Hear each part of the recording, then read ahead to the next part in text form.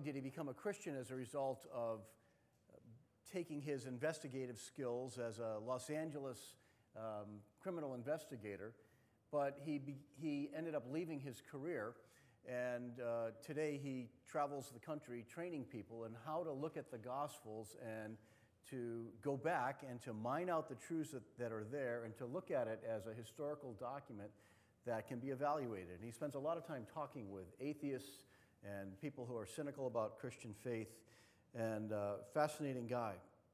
I thought it would be worth playing out his faith story this morning as we're looking at another of these biographical sketches, these eyewitness accounts that are at the beginning of the Gospels. And today we're looking at the story of Joseph. So let's read together Matthew chapter 1, 18 to 25. This is the account of Joseph's story, of bringing Joseph on board, where Mary already had been visited by an angel, and at the point where we discover Joseph, he was a doubter and a skeptic, and he was dealing with Christmas doubts. Let's do this together. This is how the birth of the Messiah came about. His mother Mary was pledged to be married to Joseph, but before they came together, she was found to be pregnant through the Holy Spirit. Because Joseph, her husband, was faithful to the law and yet did not want to expose her to public disgrace, he had in mind to divorce her quietly. But after he had considered this, an angel of the Lord appeared to him in a dream and said, "Joseph, son of David, do not be afraid to take Mary home as your wife, because what is conceived in her is from the Holy Spirit.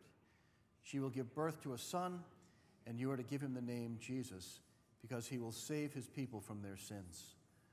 All this took place to fulfill what the Lord had said through the prophet.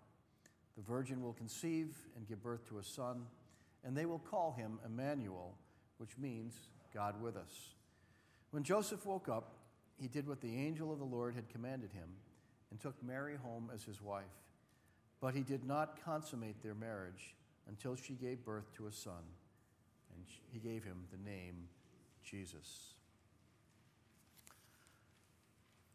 God our Father, as we near the time when people around the world stop and celebrate the birth of Jesus, pray that you would continue to warm our hearts with the wonder and the knowledge that comes from the Gospels. Thank you for these eyewitness accounts of people who were there and people who handed off their stories so that they would be written down by the Gospel writers, Matthew and Luke in particular. Thank you for sending Jesus into our world. Lord Jesus, we thank you for giving up all of the comforts of heaven, all of the recognition, the glory, the experience of God's majesty, the authority that you held in order to come into this world, that human beings might see what God is like with human flesh, that we would understand from someone who had been with God and who was God and who knew God what he really wants. And I pray that you will not only fill our hearts with faith, but that you will also give us a passion and a desire to help friends come to know the very Savior who's been sent into this world.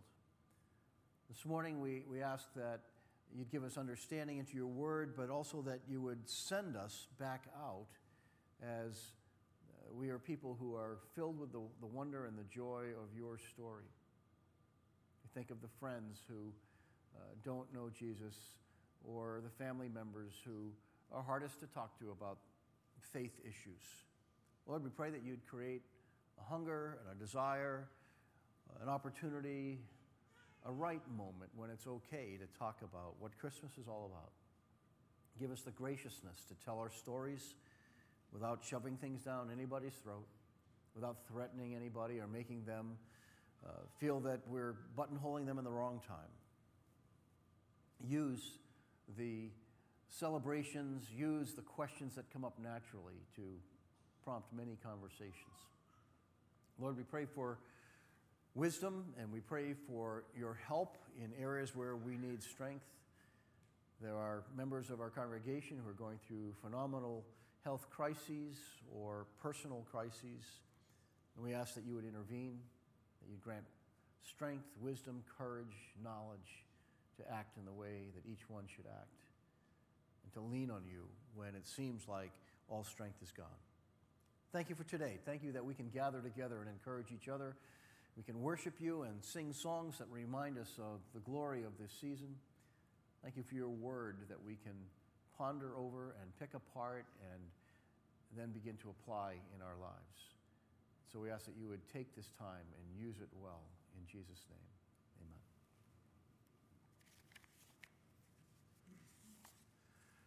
The airplane is one of the past century's most valued and life-changing inventions. You and I see planes flying overhead so frequently that we hardly notice. That is, unless you live along the ocean near Hull or Wollaston, where early morning and late night flight patterns disrupt your sleep. Yet the reality of human flight has not always been taken for granted. I recently listened to the audio version of David McCullough's fascinating book on the Wright brothers. And Wilbur and Orville Wright were bicycle shop owners who were also self-taught engineers and inventors. Fascinating people that they figured out the things that they did without being formally schooled that way. Although others had experimented with attempts at human flight earlier, it was Wilbur and Orville, after years of trial and error, who found a way to launch the first sustained motorized human-piloted flight. Their experiments mostly took place in secret along the beaches of North Carolina's Outer Banks.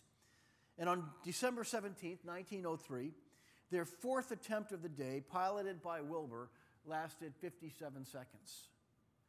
That was the first sustained flight in air with a human being on board.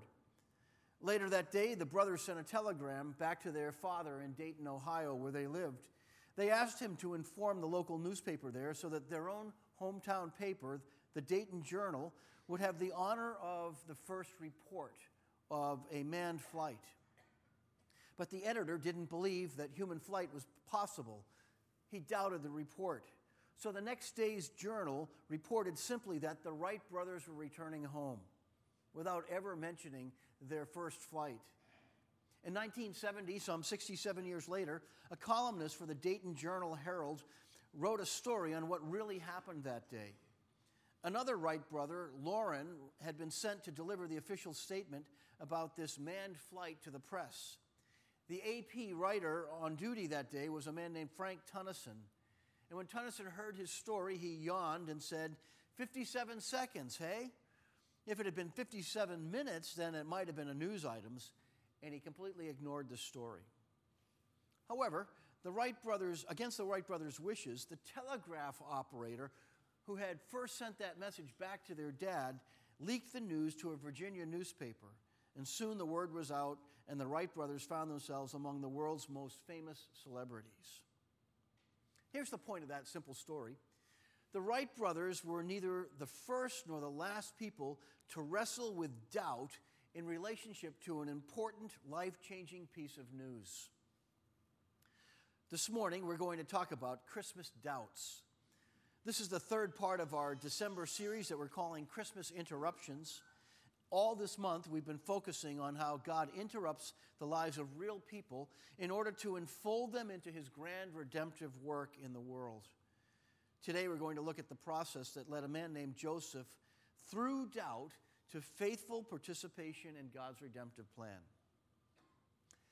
Why bother? Why is this important to us? Well, a 2017 Pew Research Forum shined a light on the decline of Christian belief.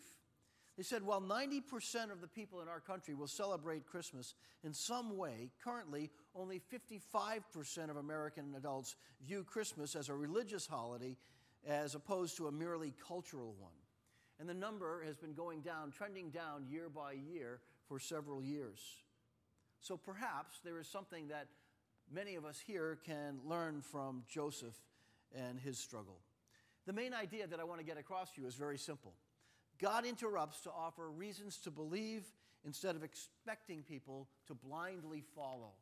He never calls us to follow without giving us reasons for doing so.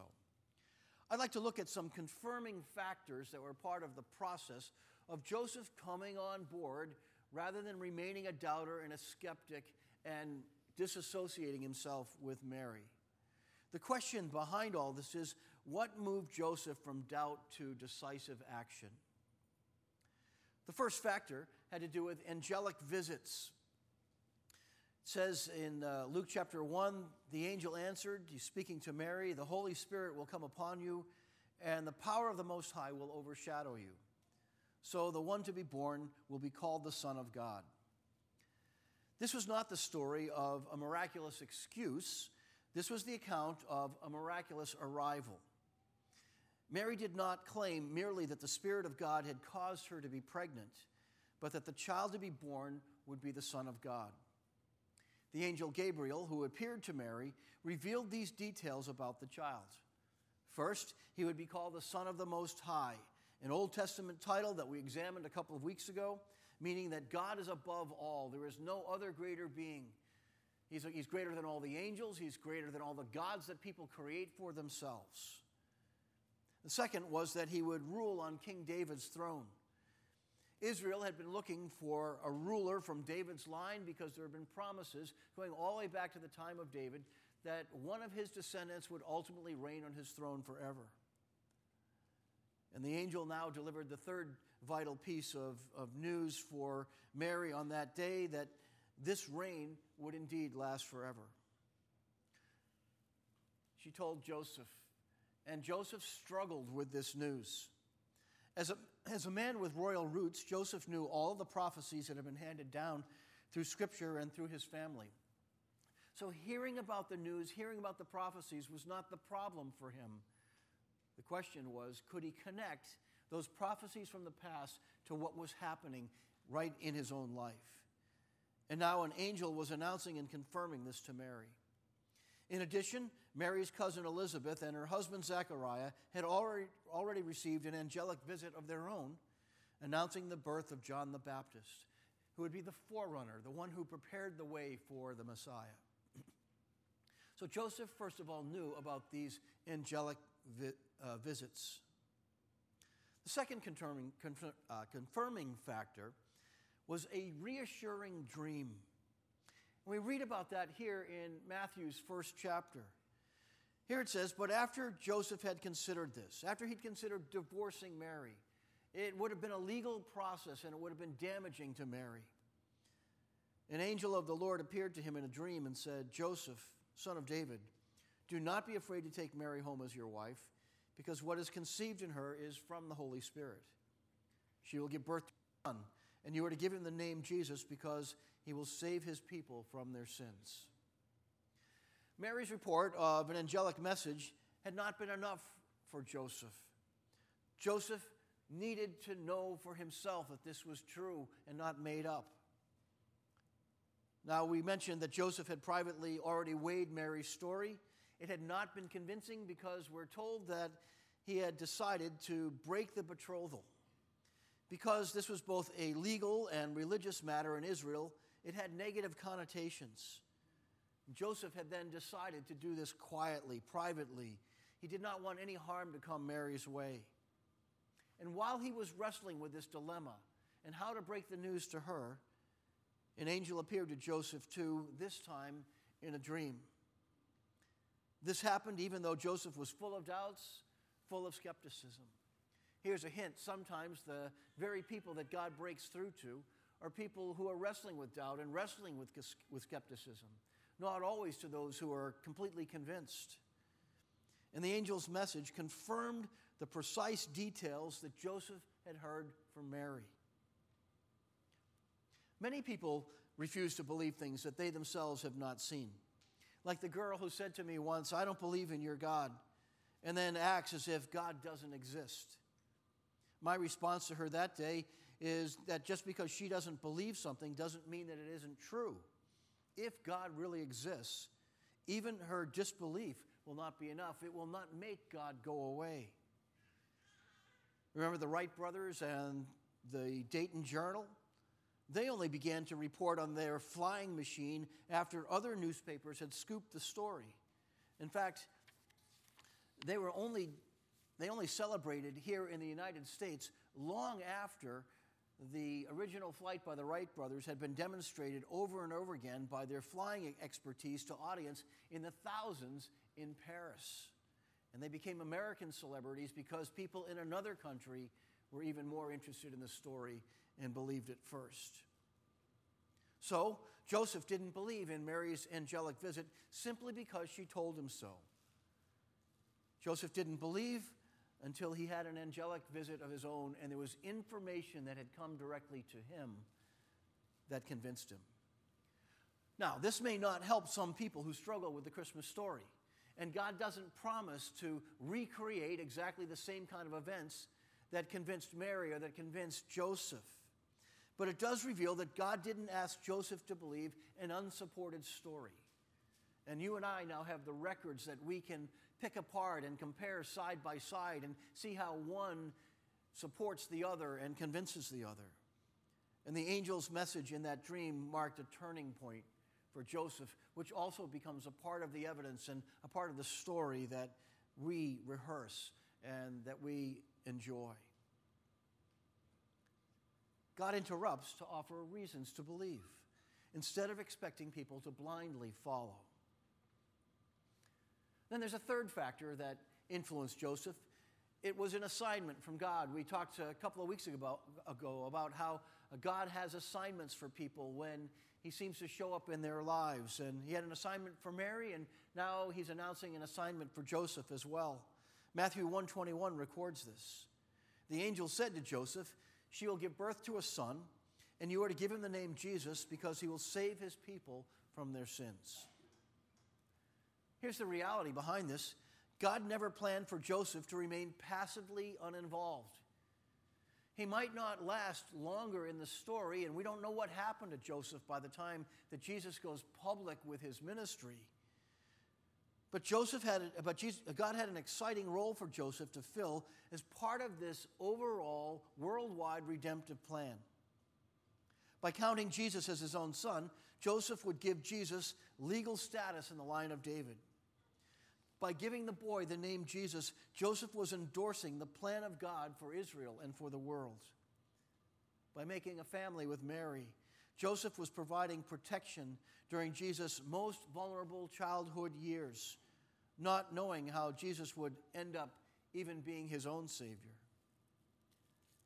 In a similar way, God's goal is never for you to remain passively involved. There are roles that he expects us to play and that he calls us into.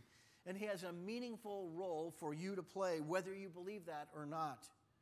Roles that stretch us and involve us in his work in the world today. Roles that require responsibility, determination, vision, and boldness. There's no such thing as a true Christian who is not sent by God. A Christian who is not sent by God is either brand new to faith, poorly taught, or in denial, or about to get a wake-up call of his or her own. God interrupts our lives at these moments to shock us, to pull us, to convince us, to move us out of lethargy, out of passivity, into joy and a desire to tell the people who matter most what we've come to know, what we've come to understand, what we've come to bank on in our lives. Don't be surprised if God has an assignment for you. Oh, he's not going to take you back into the original story and add to the account of Mary and Joseph, but his story continues to run today as it spreads around the world and as people from town by town and city by city and country by country come to faith in Jesus. There's a story that is playing out as God renews lives and he rescues lives and he changes us from the inside out. And there's nothing more thrilling than being a part of that ongoing story. When your willingness to tell somebody else about what God has been doing inside of you results in changes in their lives. It fills you with meaning. It fills you with purpose. And that belongs to all of us as the church. And then there was a fourth confirming factor. It had to do with a biblical confirmation that was given. Matthew writes in verses 22 and 23 some very important insights. He says, all this took place to fulfill what the Lord had said through the prophet. And then he quotes from the prophet Isaiah. The virgin will conceive and give birth to a son, and they will call him Emmanuel, which means God with us. So the angel quoted directly from Isaiah chapter 7, verse 14. This was something that Joseph could evaluate, could look at, could investigate. He could go back to the synagogue, find the scroll of Isaiah, unroll it, and read for himself what had been written some 600 years earlier. What would Joseph have found if he unrolled that scroll? And I have no doubt that he did. At least 9 times, Matthew shows how Jesus fulfilled Old Testament prophecies, specifically about the Messiah. These prophecies were culminations, completions, or fulfillments of revelations that God had given. Often, these revealed truths existed in veiled form. So this one specific promise is worth focusing on. Isaiah 7:14 included a promise for Isaiah's time that also had deeper meaning in Joseph's day as well. If we unpack it, these are the things that we would discover. That first of all, Isaiah 7:14 referred to a child who would be born to Isaiah's future wife. This birth would be a sign to Judah's king Ahaz that the Lord would not allow the bloodline of David to die out, even though Ahaz was a spiritually wicked king and was not interested in what God was doing in the world. This was a sign to Isaiah and to those who were the people of faith and the keepers of the flame of the promises of God that were still alive. And so the deeper meaning then pointed to the birth of Jesus. Through Mary, God's Son would dwell with his people. He would be given a title, Emmanuel, which means God with us. Oh, his formal name was Jesus, but there were many titles that Isaiah would lay out that belonged to the Messiah. And here's the first of them, that he would be Emmanuel, the presence of God with us. Imagine Isaiah being the deliverer of that message and wondering what it meant long term and how God would use all of that. That only became clear in the first century with the angelic announcements about the birth of Jesus, that God was up to something big and unusual and grand and powerful and inclusive. God interrupted Joseph's life to offer him reasons to believe instead of expecting Joseph to blindly follow. And that's what he does with us as well. Now, here's the amazing thing. There were some additional factors that were soon to come Joseph's way. The question that we were looking at is, what moved Joseph from doubt to decisive action? And so all of these first 4 factors that we looked in that are a part of this passage were a part of that, but they merged together with some of the other details that we discover in the Gospels. Like shepherds who heard the heavenly host. By the night of Jesus' birth, the supernatural signs no longer were relegated only to the immediate family of Jesus, but now a group of shepherds who'd been out in the fields had also received a grand announcement that God was doing something unique and powerful, the fulfillment of hundreds of years of prophecy and waiting. And the shepherds in the field near Bethlehem heard that message in the skies, and then they went down into the village to find out, where was this child born? And they knelt before Jesus and they worshiped. And the text says that they went back after that, praising God and in the hearing of all of the people. So here they are in the middle of the night, these shepherds who found their way to wherever Joseph and Mary and Jesus were at that point, found that exact place, saw the child still in the manger. Can you imagine that? They're not looking for a creche on somebody's mantle. They're looking for the exact manger with the real child, Jesus himself. And their response was, they went back through the streets of that town, back to their pastures, shouting out praises to God. I find that warming, heartwarming, and wonderful that here, these first non-family members, these first outsiders to learn what God was doing with Jesus, couldn't hold back with their immediate praises. So you may not be a singer, but when you find yourself in the midst of the carols, in the midst of the singing that goes on at Christmas time, you got to realize something, that this started on that very first night with the shepherds, whether they were in tune or out of tune, whether they had a choir director or not, they're singing the praises of the Messiah having arrived to all of their neighbors. These are not just traditions that came up over the hundreds of years and thousands of years since Jesus. It started that night with the shepherds. Another additional factor was that there were prophets who were waiting for Jesus.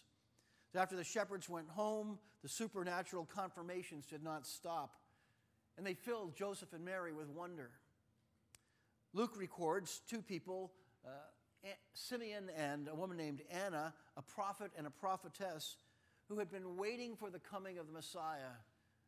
Simeon had been told by the Lord, whether that was a whisper or a voice that he heard, we don't know, that he wouldn't die until he had seen the coming of the Messiah.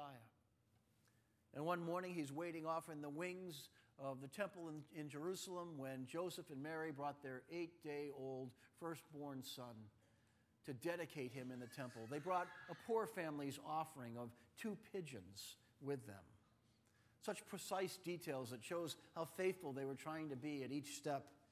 And as they began to make their way toward the temple for this dedication, Simeon came out of the shadows and began to speak to them.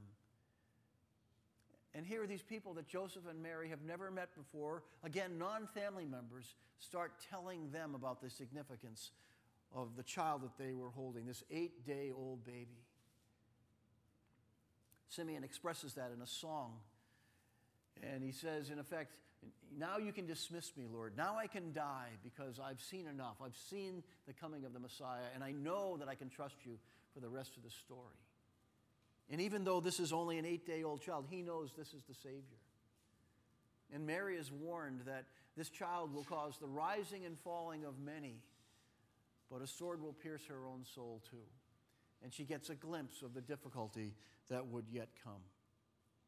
So there were shepherds who heard the heavenly host. There were prophets who had been waiting for Jesus literally all their lives.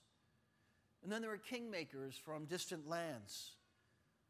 The name Magi is not made up here in the Gospels. It was known in earlier times of the Bible.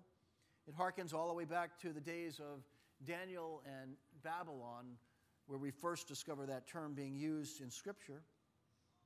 So these were wise men who studied all the religions and had no doubt been introduced to the Old Testament books, the Hebrew Scriptures, during the time of Israel's exile. Studying those books, studying the prophecies, they wondered when this child would come. These magi, known as kingmakers in their own culture, were revered for their wisdom, and they'd traveled a great distance, brought gifts with them, and when they arrived, sometime later, not on that Christmas birth date, but sometime between that point and as much as 2 years later, they worshiped at the feet of Jesus. Now, how do we know that it was somewhere in that 2-year frame? Because the account says that when Herod learned that they had not come back to him and told him exactly where they found the child, that they went back a different way, and he realized he'd been duped by the wise men. And then he had his soldiers put to death all the little boys in Bethlehem who were 2 years and under. And so they knew that Herod was searching for a child of approximately that age, which gives us some estimate of the time frame or the range of time of when these magi had shown up. Shepherds and prophets and kingmakers or wise men. And then there was a fourth factor.